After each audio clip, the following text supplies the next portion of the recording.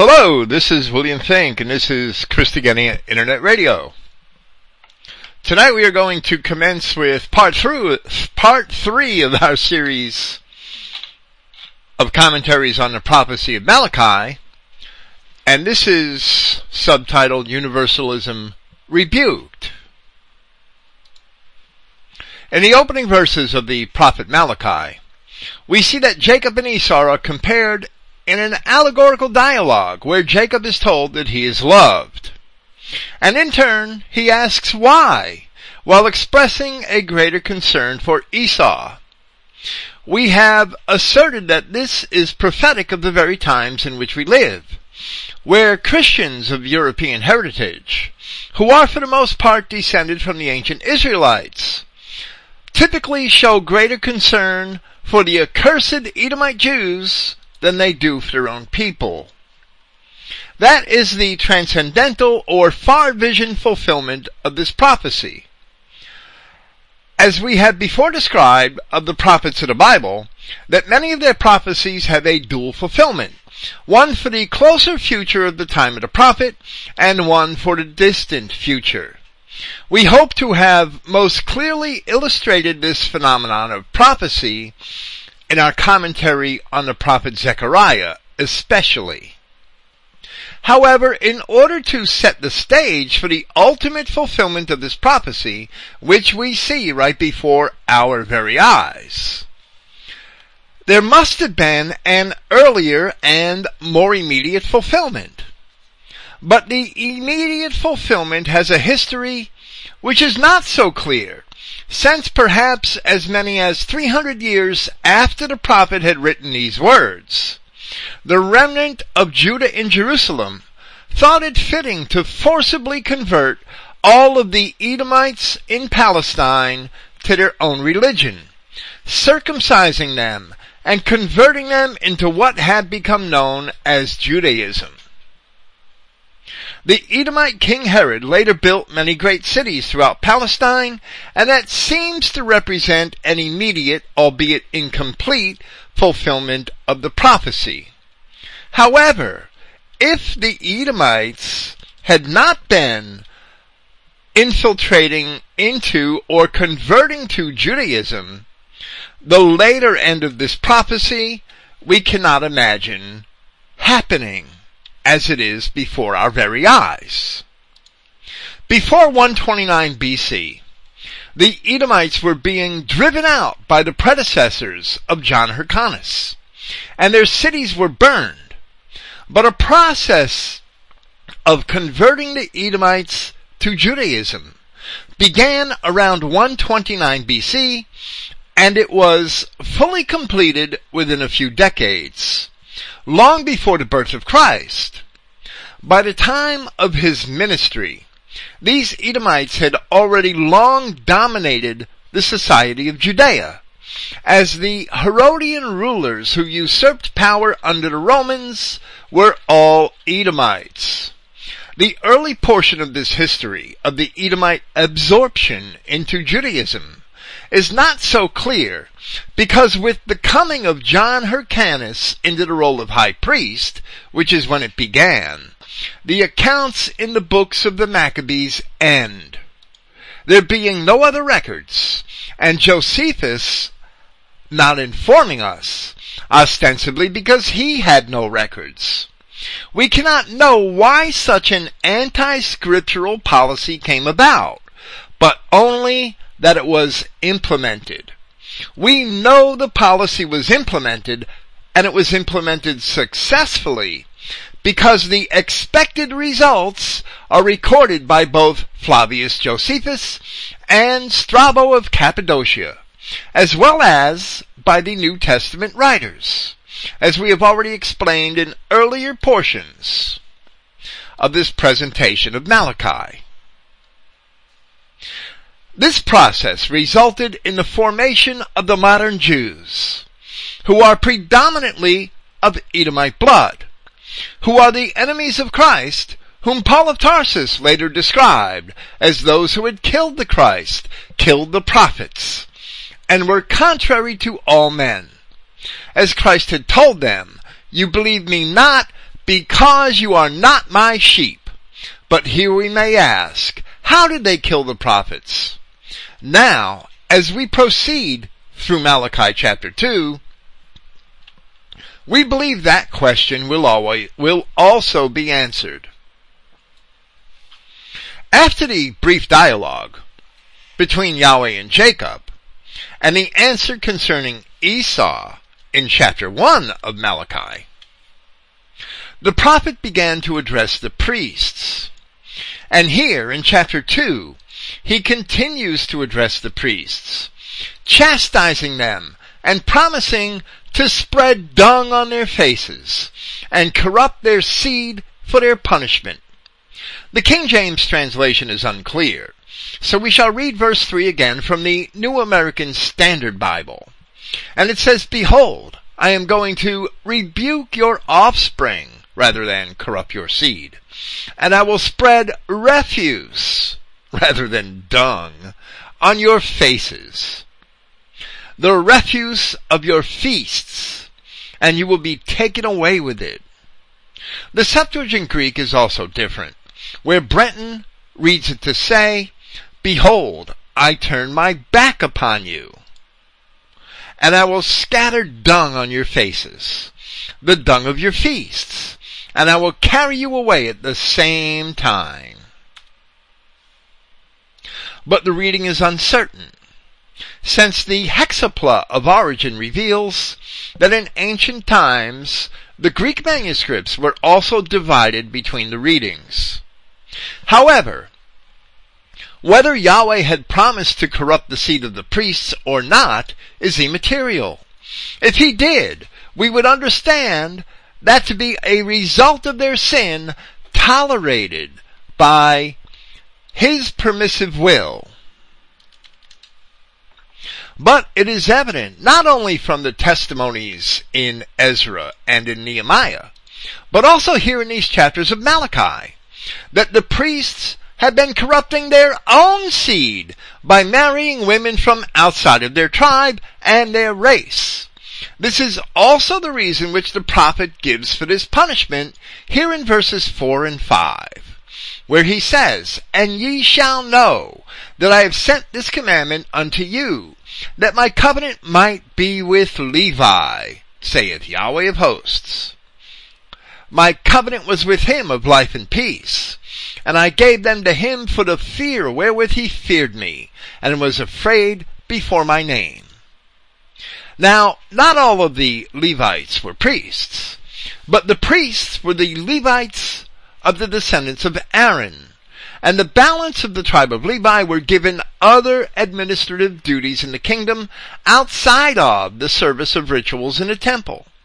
So none of the Levites had land of their own, and all of the Levites served the community in its administration. Therefore, they all lived from tithes. However, the priests were held to the highest standards in the law, and lived specifically off of the sacrifices, tithes, offerings, and other gifts which were made to the temple. While the men of all the other tribes of Israel were permitted, for instance, to marry a divorced woman of any tribe of Israel, the priestly tribe among the Levites were prohibited. So we read in Leviticus chapter 1 the following. "And Yahweh said unto Moses," Leviticus chapter 21. "And Yahweh said unto Moses, Speak unto the priests, the sons of Aaron." And then after several injunctions, we also read, "They shall not take a wife that is a whore, or profane, neither shall they take a woman put away from her husband, for he is holy unto his God. Thou shalt sanctify him therefore, for he offers the bread of thy God. He shall be holy unto thee, for I, Yahweh, which sanctify you, am holy, and the daughter of any priest. If she profanes herself by playing the whore, she profanes her father. She shall be burned with fire. And he that is the high priest among his brethren, upon whose head the anointing oil was poured, and that is consecrated to put on the garments, shall not uncover his head, nor rend his clothes. Neither shall he go in or approach any dead body, nor defile himself for his father or for his mother. Neither shall he go out of the sanctuary, nor profane the sanctuary of his God. For the crown of the anointing oil of his God is upon him. I am Yahweh. And he shall take a wife in her virginity, a widow, or a divorced woman, or profane, or a harlot. These he shall not take, but he shall take a virgin of his own people to wife. And of course we read the same injunction a little earlier in the chapter of all the priests. Other injunctions follow. But these were the restrictions placed upon the Levitical priests in order to ensure the sanctity of the priesthood, and especially the office of high priest. Here in Malachi, where the punishment of the priest is announced, where it says that my covenant might be with Levi, the priests are told that their punishment is due because they forsook these laws of marriage and had begun taking wives of other tribes. Otherwise it would make no sense that Yahweh said they were being punished, that my covenant might be with Levi. They were actually tending towards this sin on several occasions, as they had in the days of Nehemiah, when they were given opportunity to repent. And then they did it again a few decades later in the time of Ezra, and had apparently repented once again. And if this is not the time of Ezra chapter 10, as it is possibly even later, this time they are being cursed. And as the prophet had written in verse 3 of this chapter, dung will be spread upon their faces, and their seed will be corrupted if they continue in this transgression. As an organized group, it seems that all hope is lost. As in chapter 1 of Malachi, the word of Yahweh had announced that his name would be glorified among the nations in spite of the sins of the priests.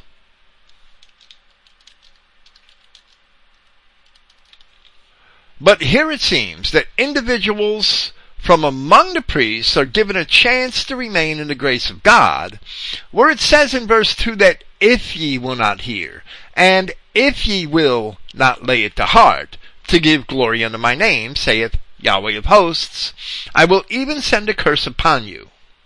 Now in the subsequent verses of this chapter of Malachi, we shall see the fate of the priests who disobeyed the law in this regard, and we will also see a parable for what was about to happen to the 70 weeks kingdom, as the remnant of Judah was destined to mingle with the Canaanites and Edomites of Palestine. But first the words of the prophet continued to describe Yahweh's relationship with Levi. The law of truth was in his mouth, and iniquity was not found in his lips. He walked with me in peace and equity, and did turn many away from iniquity. And of course this seems to be more descriptive of the tribe of the Levites than it is of Levi himself, as the names of the patriarchs are used in Malachi to represent the tribes of their descendants. Here, in the next verse, this view is substantiated. For the priest's lips should keep knowledge, and they should seek the law at his mouth, for he is the messenger of Yahweh of hosts. Levi himself never received the law, but his descendants received it, and were given the responsibility of administering it to the people. So Levi is used to describe the entire tribe. During the kingdom period, the priesthood of Aaron was the chosen vessel through which Yahweh spoke to his people. They possessed the breastplate of judgment, the Urim and the Thummim, and they were the primary keepers and teachers of the law. While the Levites of the various communities throughout the countryside had a role in that task at the weekly Sabbath congregations where they served as judges of the people. Most of the prophets of Scripture did not mention their tribe, but many of those can be identified as being of the tribe of Levi.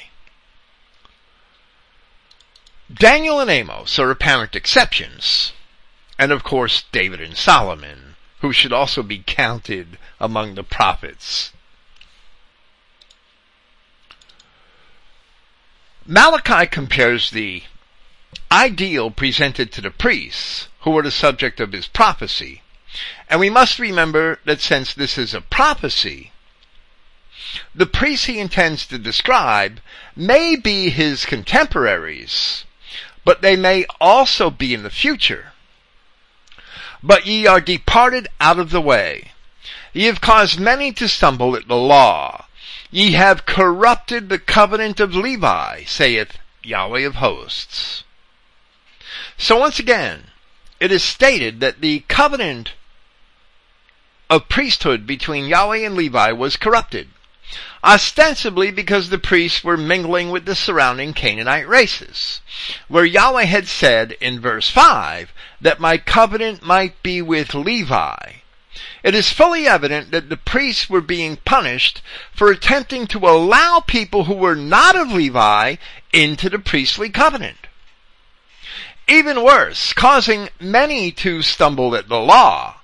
It seems that the priests were condoning other sins beyond this, and beyond the priesthood. While the special relationship which Yahweh had with Levi began to develop in the book of Exodus, and was apparent throughout the book of Numbers, it is summarized in Deuteronomy chapter 10. At that time, Yahweh separated the tribe of Levi to bear the ark of the covenant of Yahweh, to stand before Yahweh to minister unto him, and to bless his name unto this day. Wherefore Levi has no part nor inheritance with his brethren. Yahweh is his inheritance, according as Yahweh thy God promised him. That's representative of the covenant with Levi. Where the warning of punishment continues, it seems to indicate that a process is about to unfold by which these priests would fall into a degraded and contemptible state. And it says in verse 9, Therefore have I also made you contemptible and base before all the people, according as ye have not kept my ways, but have been partial in the law, just as many of the people of the New Testament period found the priests to be contemptible. And there's an aspect of happenstance or of circumstance in the New Testament which is not readily understood. We see in Ezekiel, we see later in the book of Acts, that where there was no synagogue, where there was no regular place of assembly for the Hebrew people, they gathered by rivers. There must be a good reason why John the Baptist was preaching and baptizing at the river and had drawn numerous crowds each Sabbath. And it seems to me that those people were gathering by the rivers because they no longer trusted their synagogues. They no longer trusted their priests. That's why it was so easy for Christ and the apostles and John the Baptist to find so many willing disciples by the rivers. The prophecy of Malachi represents the last words of Yahweh God among those which were preserved in the Old Testament. And demonstrably, they are the last of the inspired words of Yahweh between the time that the 70 weeks kingdom was initiated and the time of the birth of Christ. So the Levitical priesthood as it stands in the New Testament must be seen through this lens, that the priests of the time of Christ were suffering from this very punishment which Yahweh had announced here through the prophet Malachi. Therefore, if over 400 years before the birth of Christ, the word of Yahweh had warned the priests that I will send even a curse upon you, I will corrupt your seed, or perhaps turn my back upon you, and spread dung upon your faces, and I will carry you away at the same time. And then 4 centuries later, these same priests had despised and opposed the very Messiah which was promised to them in scriptures. And if in turn that Messiah informs them that you are not of my sheep, because the priestly covenant was with Levi, then it is hard to perceive that the priests who opposed Christ were not the same corrupted seed of these same cursed priests, as they were the descendants of these priests. And if the seed of the priests was to a great extent corrupted, and the whole nation joined to the Edomites and Canaanites, we cannot expect better of the seed of the people, many of whom the priests themselves had caused to stumble at the law.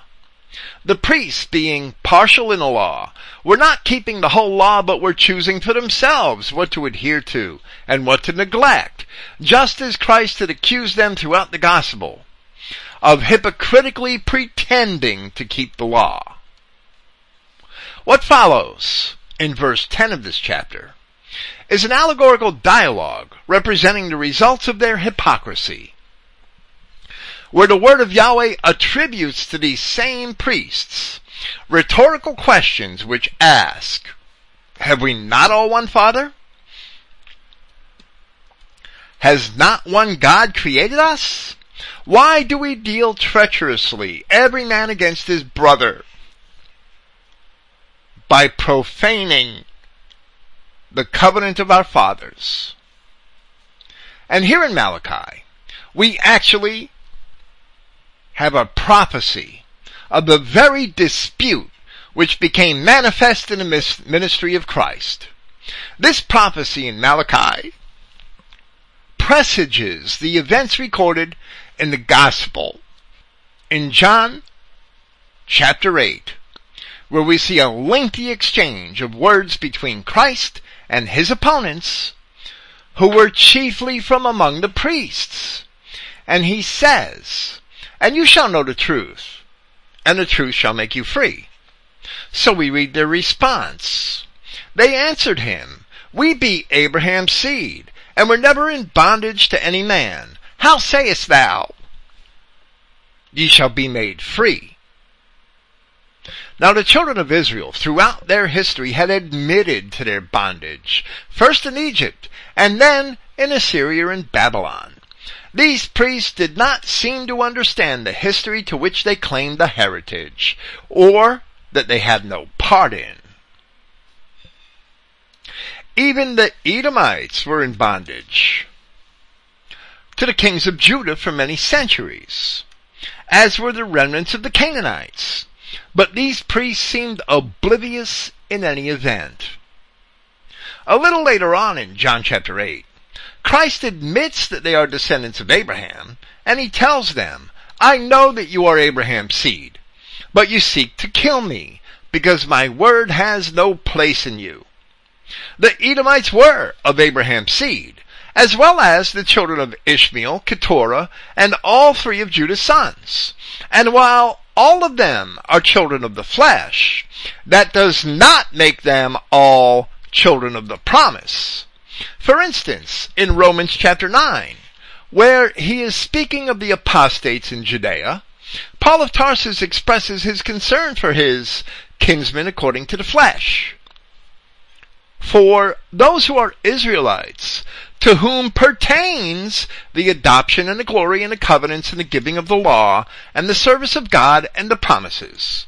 And then he says, not as though the word of God has taken no effect, For they are not all Israel, which are of Israel, quoting the King James Version. And immediately after that, comparing Jacob and Esau, Paul explains for us the implications of what we find in the histories of Josephus and Strabo, that the Edomites became mingled with the Judeans and adopted all of the customs and identity of the Judeans, as Josephus explicitly states. In this manner, Christ could admit that they were Abraham's seed, and then he could deny that they are his sheep.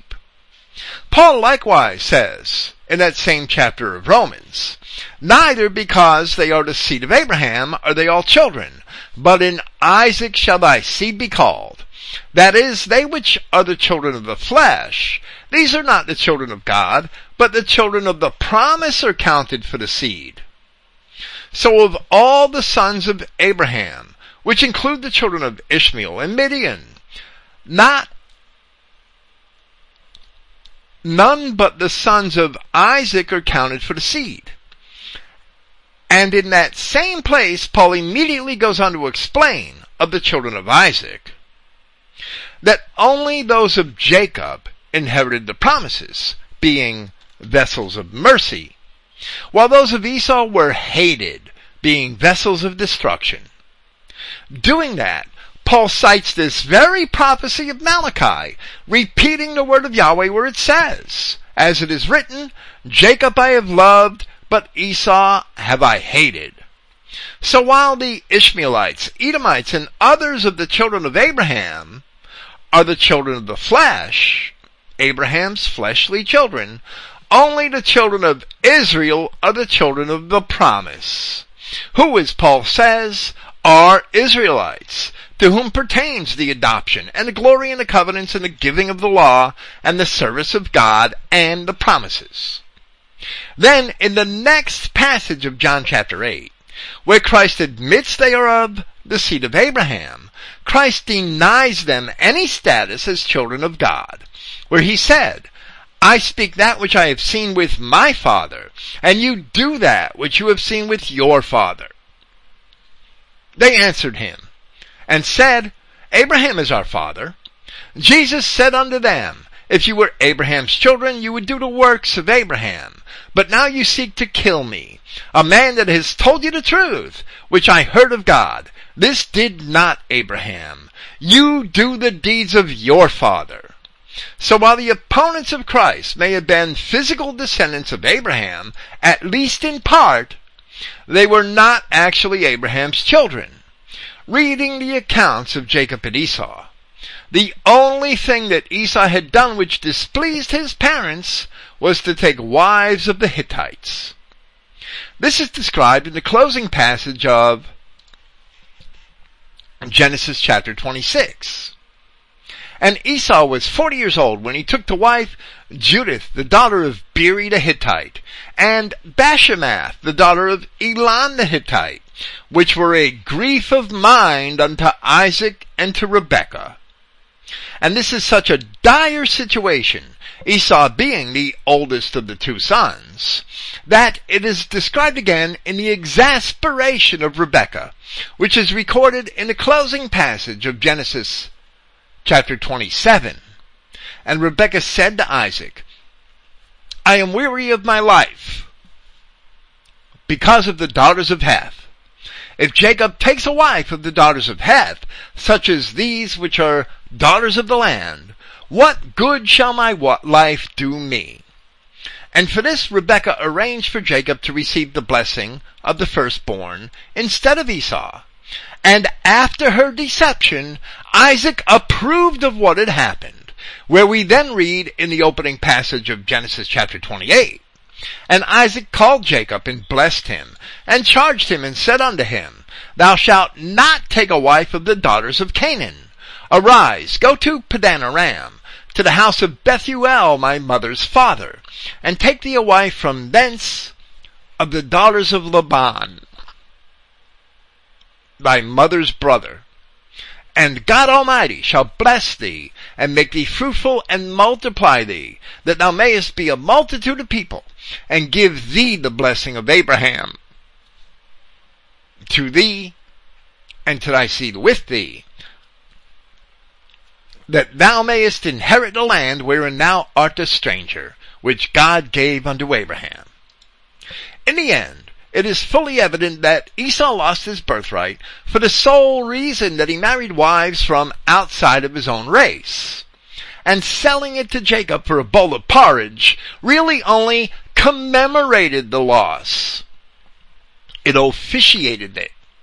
Paul of Tarsus substantiates this observation in Hebrews chapter 12, where he calls Esau a fornicator or profane person. The word fornicator being a label for a race mixer. In 1 Corinthians chapter 10, Paul called the episode where the sons of Israel joined themselves to the daughters of Moab fornication. And in Jude 7, the apostle describes fornication as the going after of strange flesh, where the word strange, heteros, refers to different flesh. The biblical requirement for proper marriage is found in Genesis chapter 2, where Adam had no suitable wife, and Yahweh created Eve.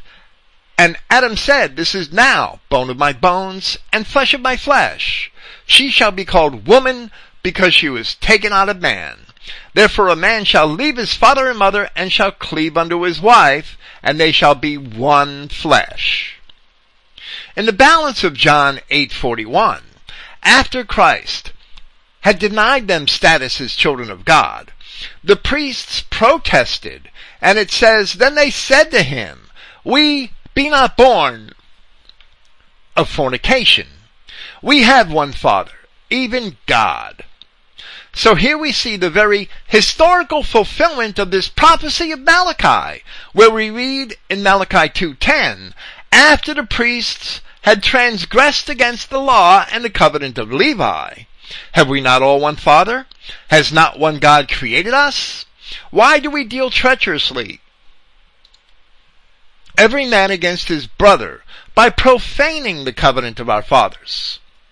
Being mixed with the Edomites and Canaanites, they were indeed born of fornication, but did not recognize it because they were partial in the law.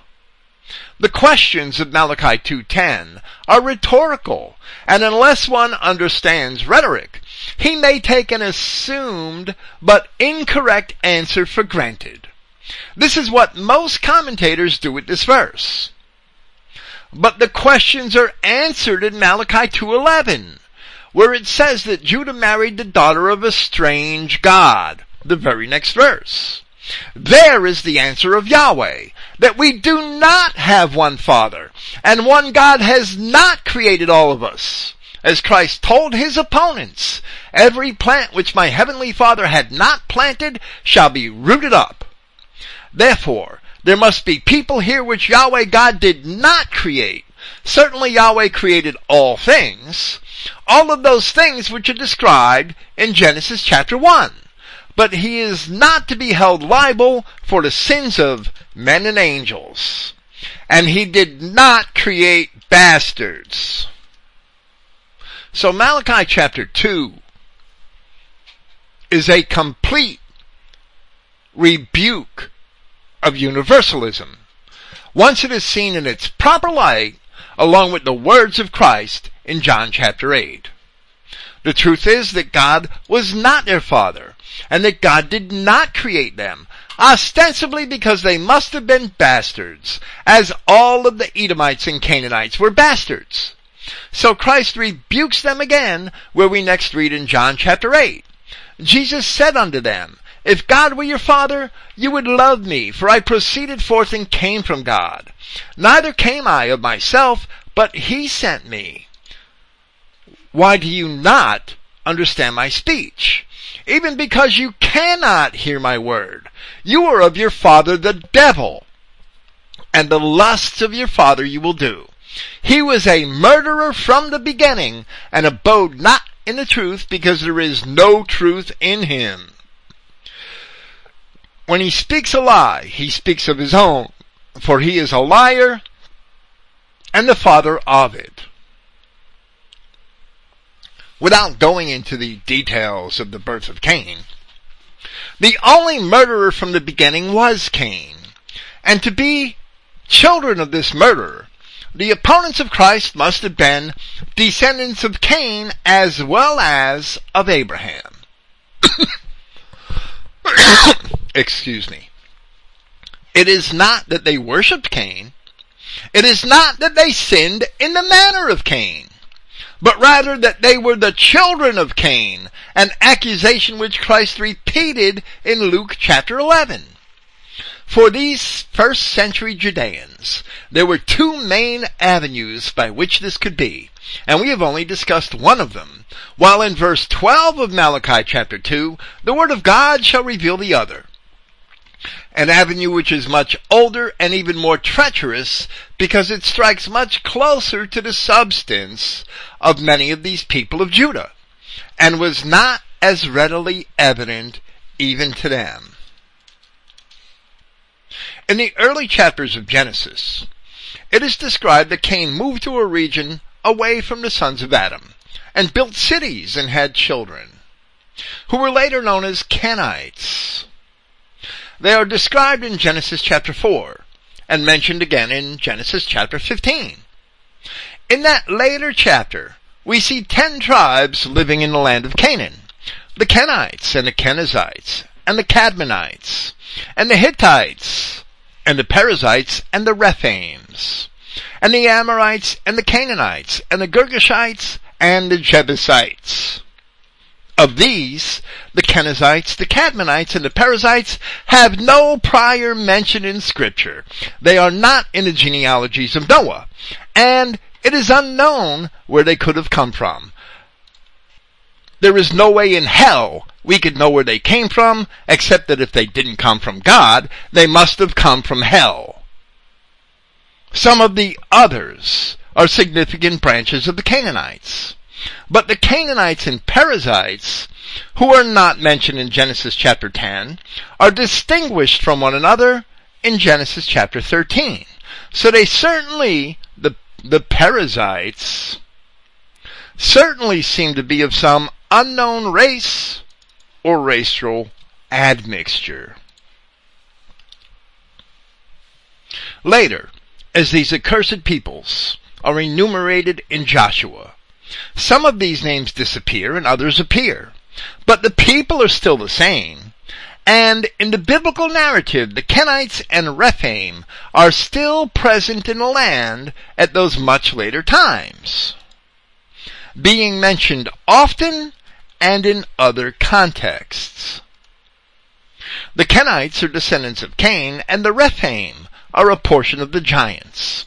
These Kenites and Rephaim had been intermingling with the seed of Canaan for as many as 10 centuries before the Israelite conquest of Palestine, as long as 500 years before the time of Abraham, when the land was divided in the days of Peleg. Examples of the Rephaim are Og of Bashan, and Goliath and his brothers. So this is not a singular allusion, but must rather be accepted as biblically historical fact.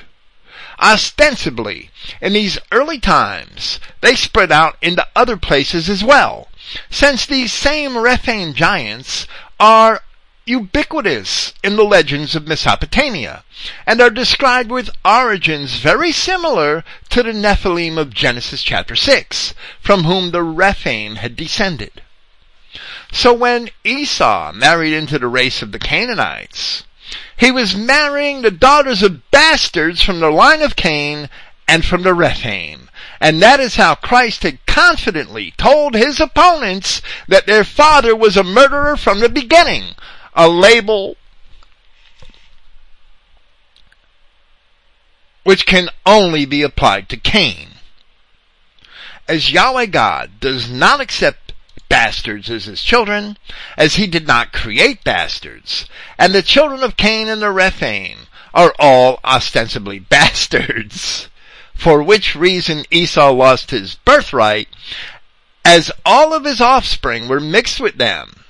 So it is evident here in Malachi and in John chapter 8 that all men do not have the same father, and neither do they have the same God. But Judah also married a woman of the race of Canaan, from whom came one of his sons. And we read in the very next passage of Malachi another explanation of the reasons for the sin of the priests.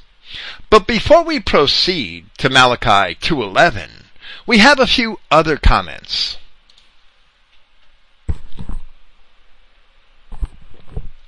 None of the 4 different King James Version Bibles which we have in our possession connects these verses of Malachi 2:10 and John 8:41 in their cross-references. Yet this prophecy in Malachi was directly and clearly fulfilled in the discourse which Christ had with his opponents among the priests, as it is recorded in John, where Yahweh said that his name would be glorified in spite of the priests in Malachi chapter 1, and that he would turn his back on the priests here and have them taken away. All of that was fulfilled in the ministry of Christ. The destruction of Jerusalem along with the temple and the Levitical priesthood, and the transmission of the gospel to scattered Israel by the apostles of Christ. But the study Bible, which we possess from Liberty University, fails to connect these passages, as do the Thompson's Chain Reference Bible, the Bullinger Companion Bible, straight from the Masoretic Notes of the Jews, and the original King James Version cross-reference found in the popular Zondervan and Thomas Nelson Bibles of the past century. Matthew Henry not only fails to connect these passages, Malachi 2:10 and John 8:41, but even says in response to Malachi 2:10 that yes, certainly we are. God is a common father to all mankind, and upon that account, all we are brethren, to which I would say, bullshit. Matthew Henry's assessment borders on the criminal.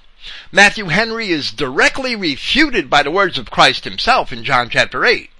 This passage of Malachi contains 3 rhetorical questions, the first 2 of which Yahshua Christ answers over 400 years later, and the answer to both is a resounding no.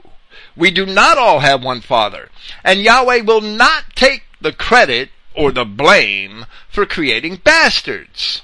Then the answer to the third question, as well as the proof of our assessment of the first 2, is provided by Malachi here in verse 11, proving that our assessment of his first 2 questions is correct. And Malachi 2:11 says, Judah has dealt treacherously, and an abomination is committed.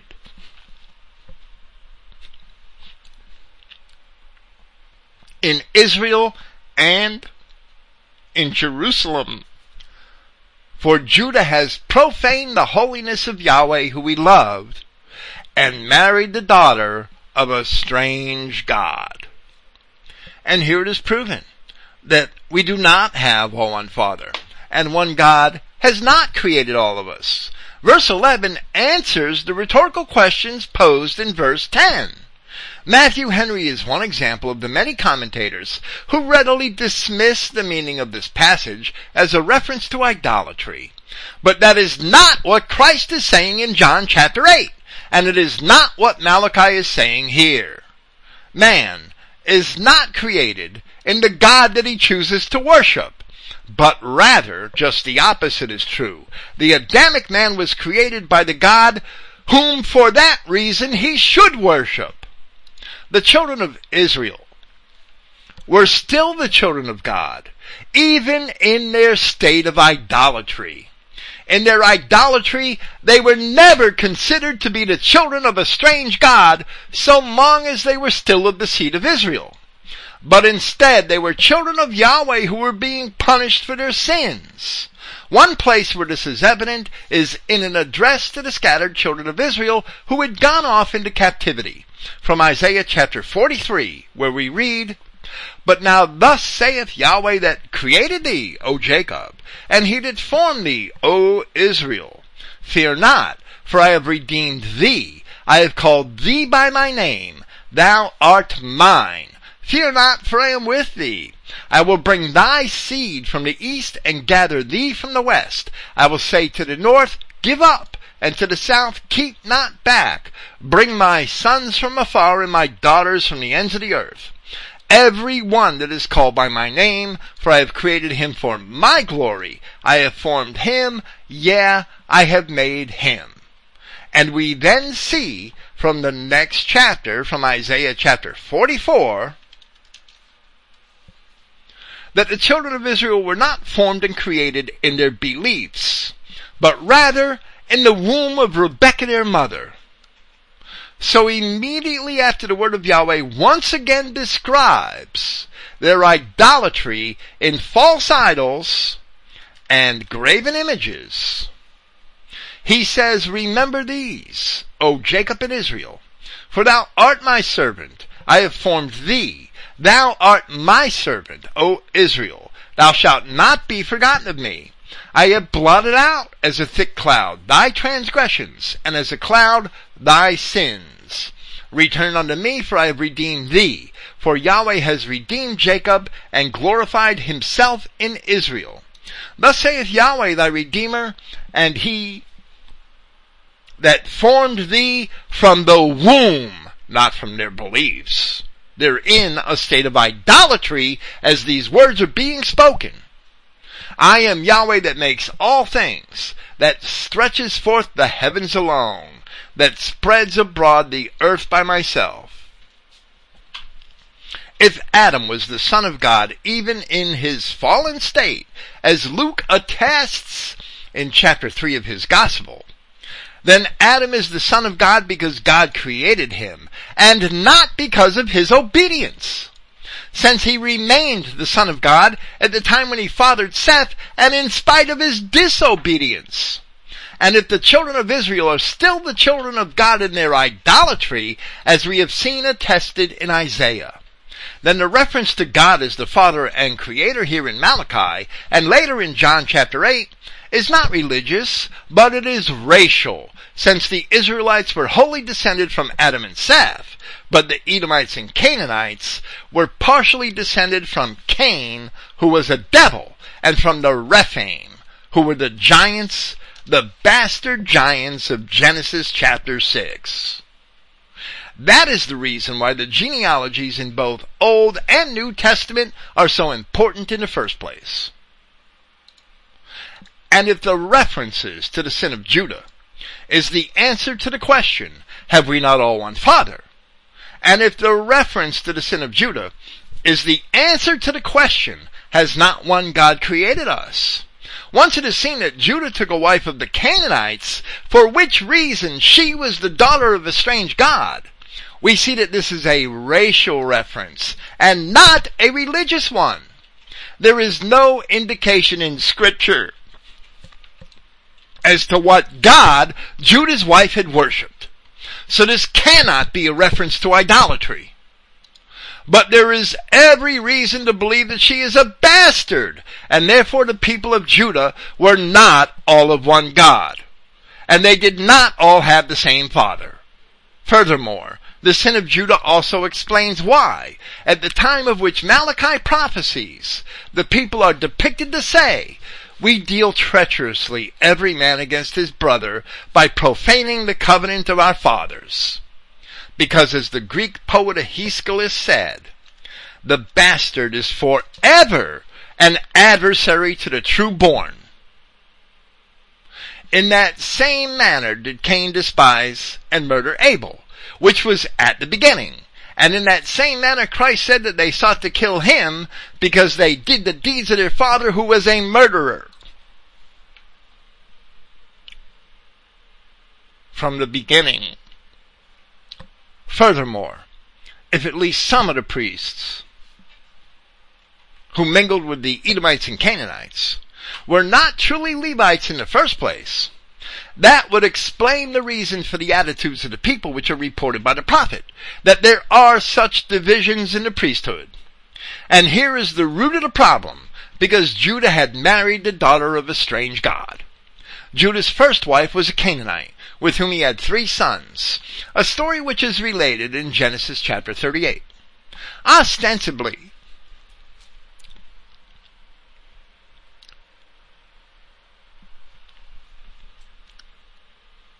on account of the promises to his father, Yahweh had mercy upon Judah, even though he sinned after the manner of Esau, upon whom Yahweh did not have mercy. Paul also mentioned this difference in the mercy dispensed by God in his comparison of Jacob and Esau in Romans chapter 9. Judah is the first example of a vessel of mercy.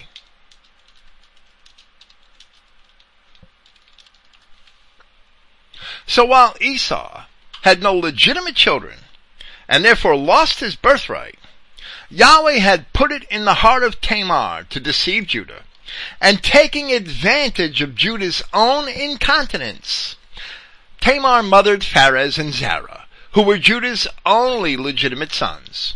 However, one of the sons which he had with the Canaanites had survived, Shelah, and the tribe of the Chaldeans remained attached to the legitimate descendants of Judah in Palestine.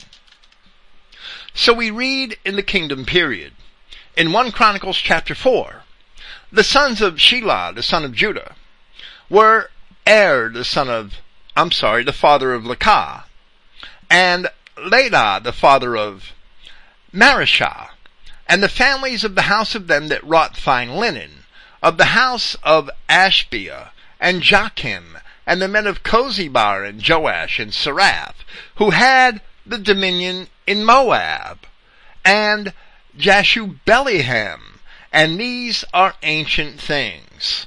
These, and this I really think is funny, these were the potters, and those that dwelt among plants and hedges, where they dwelt with the king for his work. So according to the King James Version of the Bible, the king and the children of Shelah the Canaanite all lived in plants and hedges. They really did not live in plants and hedges, as the King James Version mistook the names of two towns, literally, which were Netaim and Gedara. Gedara is mentioned as the town of Judah in Joshua chapter 15 verse 36.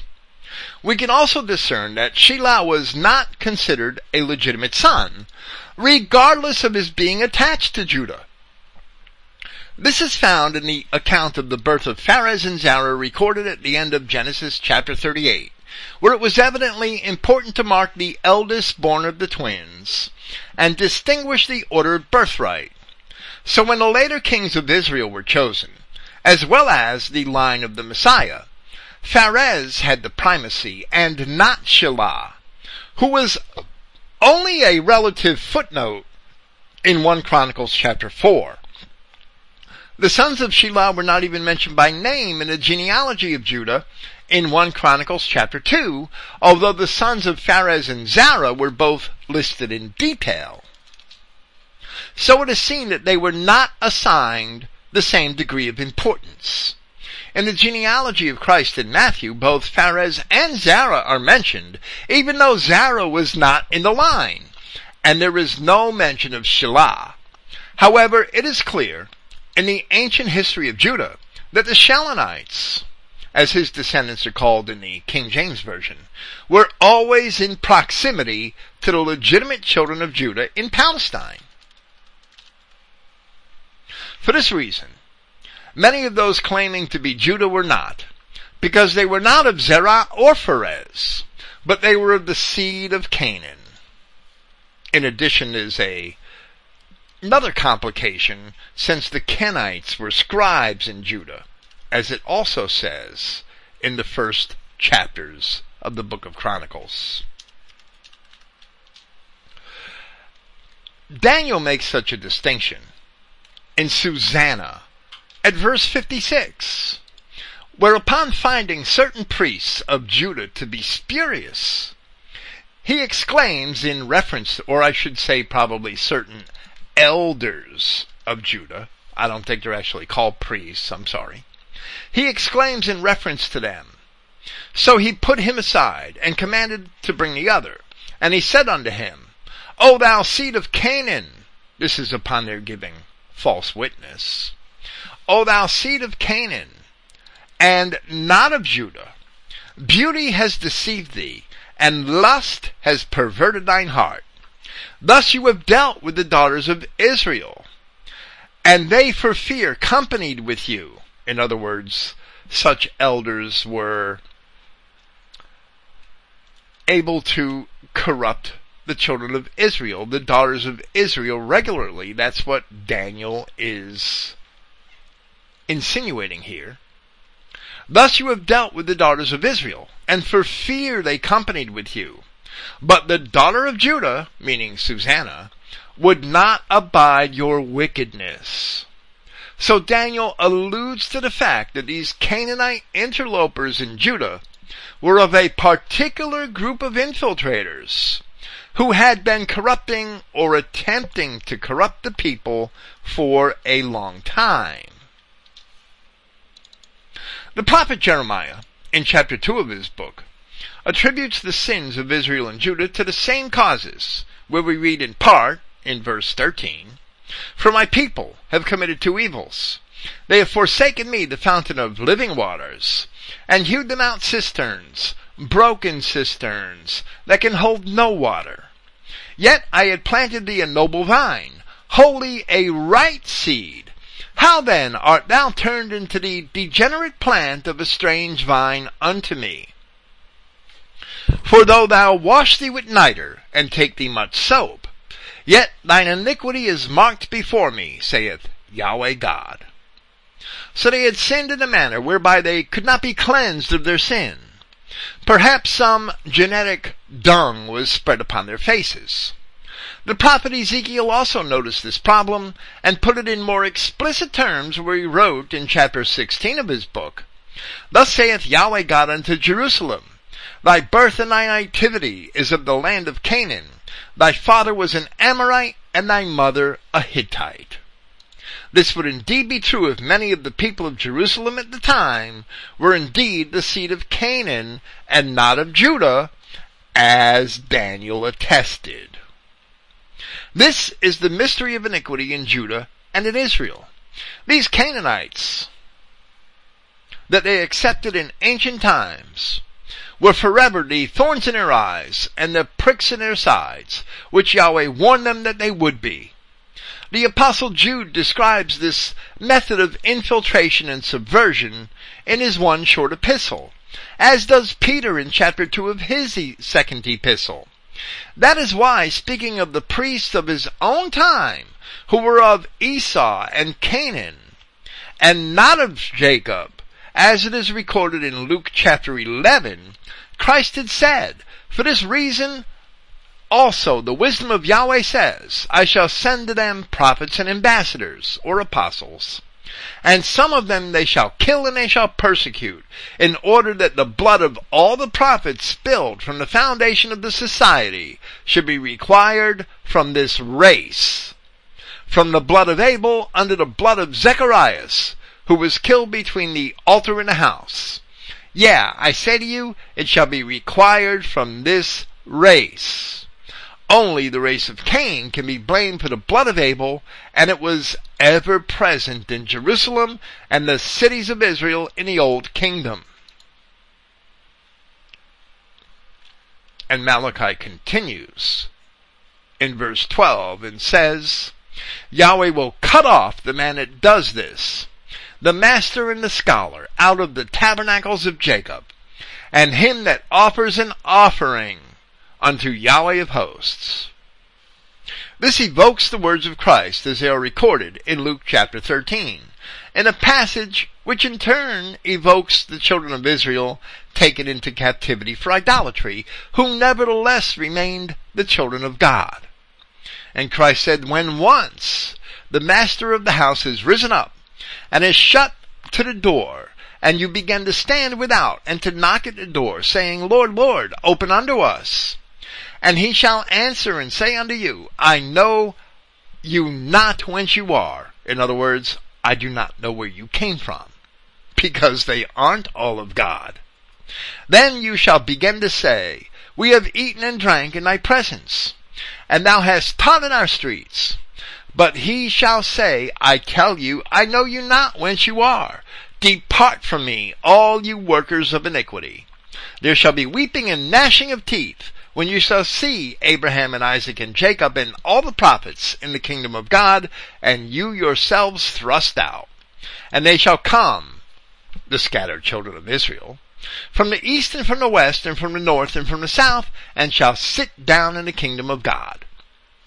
Speaking in reference to those same priests who plotted to kill Christ, the Apostle John wrote in chapter 11 of his gospel, and one of them, named Caiaphas, being the high priest that same year, said unto them, You know nothing at all, Caiaphas speaking to the rest of the priests, nor consider that it is expedient for us that one man should die for the people, and that the whole nation perish not. In other words, the priests were afraid that the Romans would take the control of the nation from them because of the sedition which encircled Christ. And John continues, And this spoke he not of himself, but being high priest that year, he prophesied that Jesus should die for that nation, but from a different perspective, that it would be preserved for the priests. And not for that nation only, but that also he should gather together in one the children of God that were scattered abroad. Then from that day forth they took counsel together for him to be put to death. The children of God, scattered abroad, are the very same children of Israel sent off into captivity and addressed by Isaiah as the sons and daughters of Yahweh in spite of their idolatry. They're not children of other gods because they got taken off into idolatry. They're children of Yahweh God who happen to be in a state of idolatry. So we see also here that they remained children of God even when they had not yet been reconciled to Christ. So Paul of Tarsus speaks of those same children of God in 1 Corinthians chapter 10, where he said, Behold, Israel after the flesh, or according to the flesh, are they not, which eat of the sacrifices, partakers of the altar?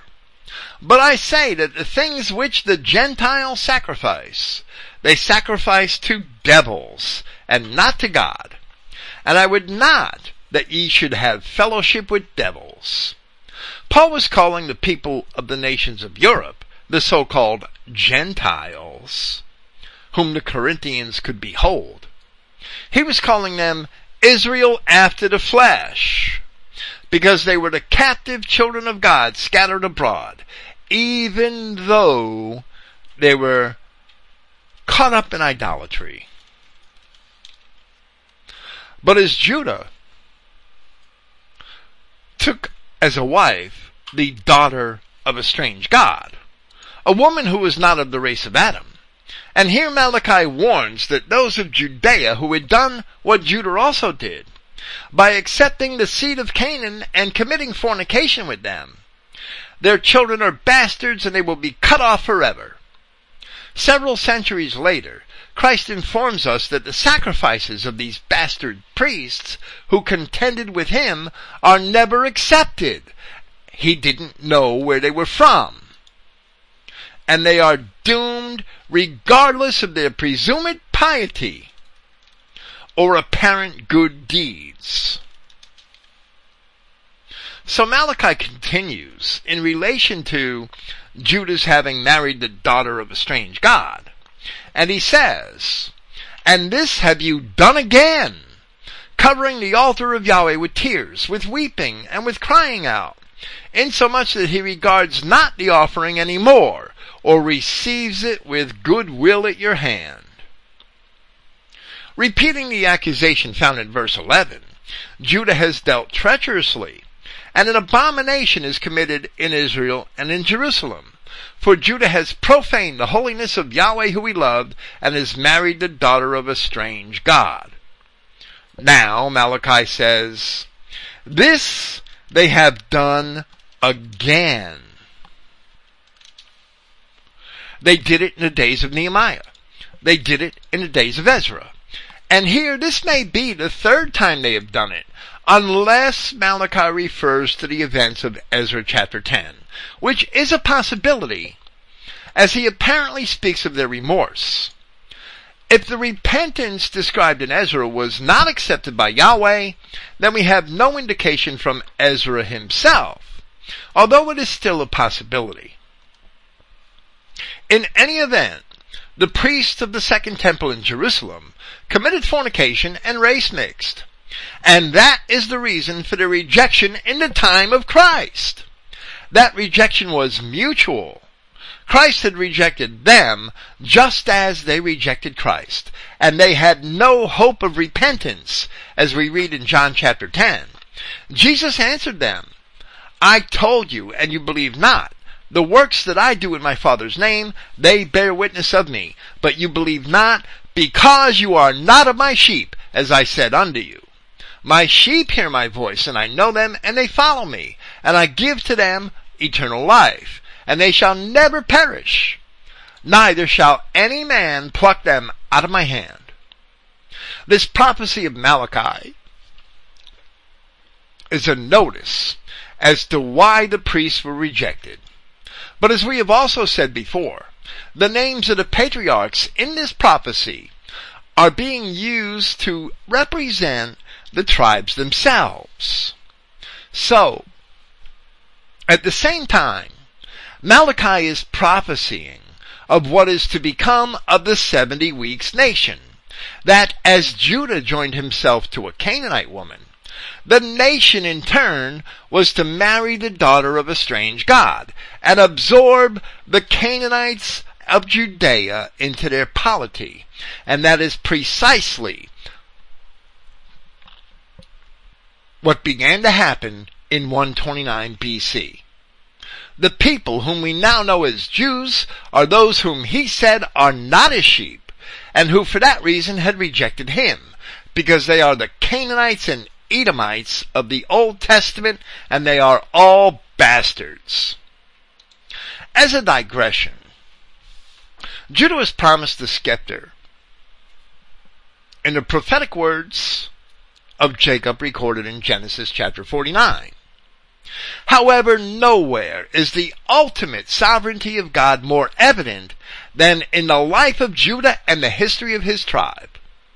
Because all of Israel shall be saved, Yahweh used Judah's incontinence not only to assure that there would be 12 tribes in Israel, but also to assure that the enemies of God would ultimately be held responsible for the murder of God, the crucifixion of the Christ, and all of the prophets before him. The children of Israel are not without guilt, but his enemies will ultimately not be granted mercy. In this, Universalism is rebuked, because all of the children of Israel shall be saved. But no bastard or child of a strange god will ever be accounted with Israel. And that'll be all. Thank you for listening. Praise Yahweh, the God of Israel, and good night.